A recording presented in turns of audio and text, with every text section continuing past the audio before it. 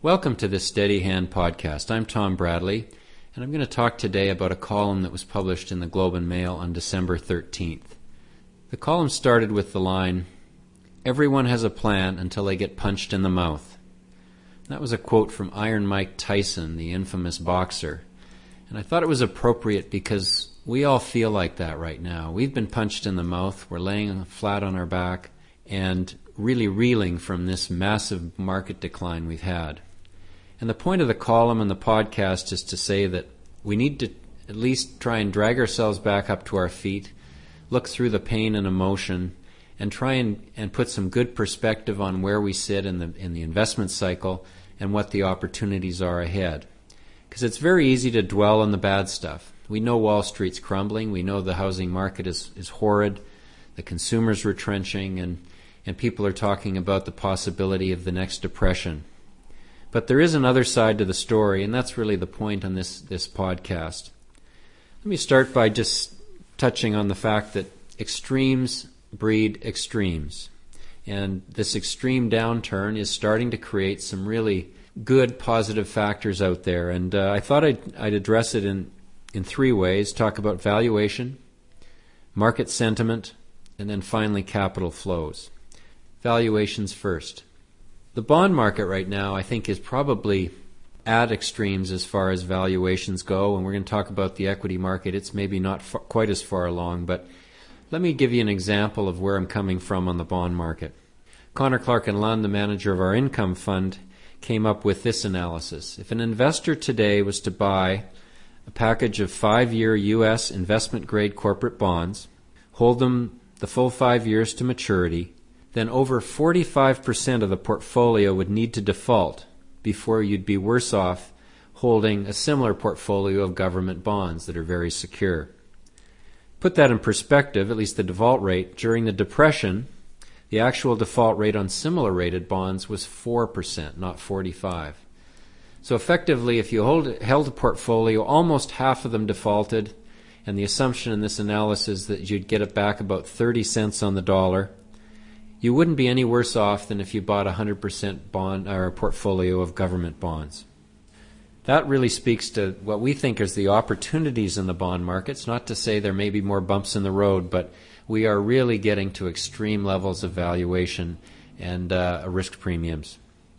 As I said earlier, the equities maybe not quite as extreme, but it's starting to look very attractive. If you think about what you do when you buy a stock, you're buying a stream of future earnings or income. And what's happened with this severe meltdown, stocks have virtually halved over the last year. Not only have investors adjusted the short-term outlook, that's obvious, but they've also revised the long-term outlook for companies, and they've assigned a lower price earnings, other valuation, price to cash flow multiple on the entire stream of earnings. And I think that's where the opportunity comes out of this, because nobody is saying that the short term isn't going to be ugly. But many of these companies are going to come out of this next year or two very strong. Weaker competition will give them opportunities. Changes in the market, if they're astute and adaptable, will give them opportunities. And they might even be deserving of a higher multiple and have a better earnings outlook. So we think that's where the opportunity comes out. You hear the expression low multiples on depressed earnings. It's a beautiful thing, and it really is. Gordy O'Reilly, who runs our equity fund for CGOV, said to us the other day that he sees stock valuations at generational lows.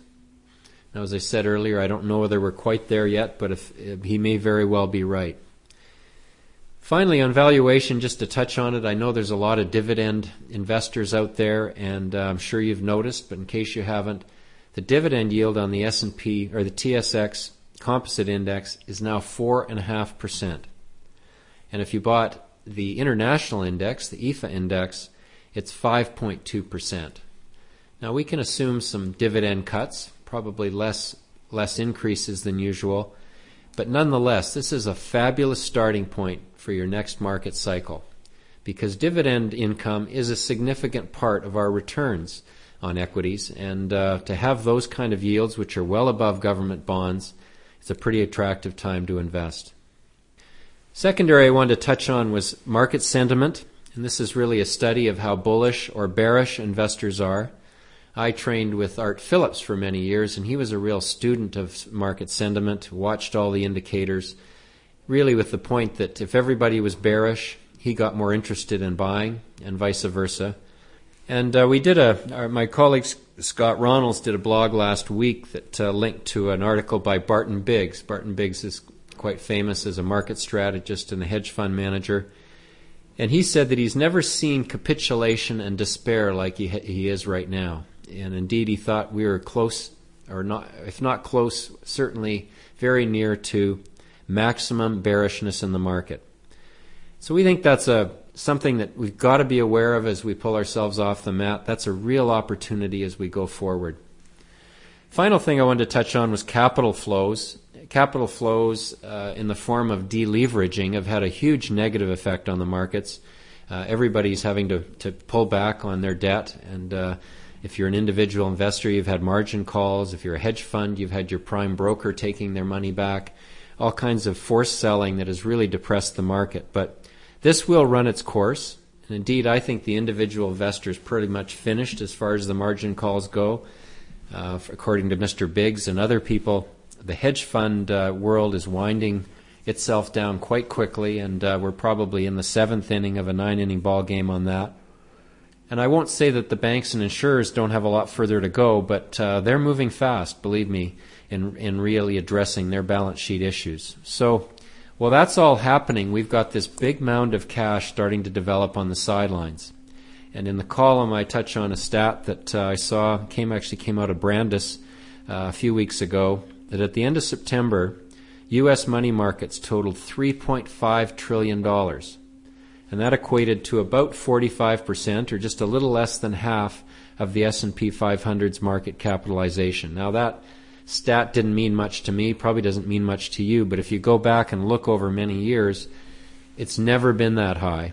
And indeed, the highest it got before was middle of 82, and then early 03, but still this has been much beyond that. So really the point being that there's a lot of powder dry on the sidelines, a lot of ammunition waiting to buy stocks when we do finish some of that deleveraging process.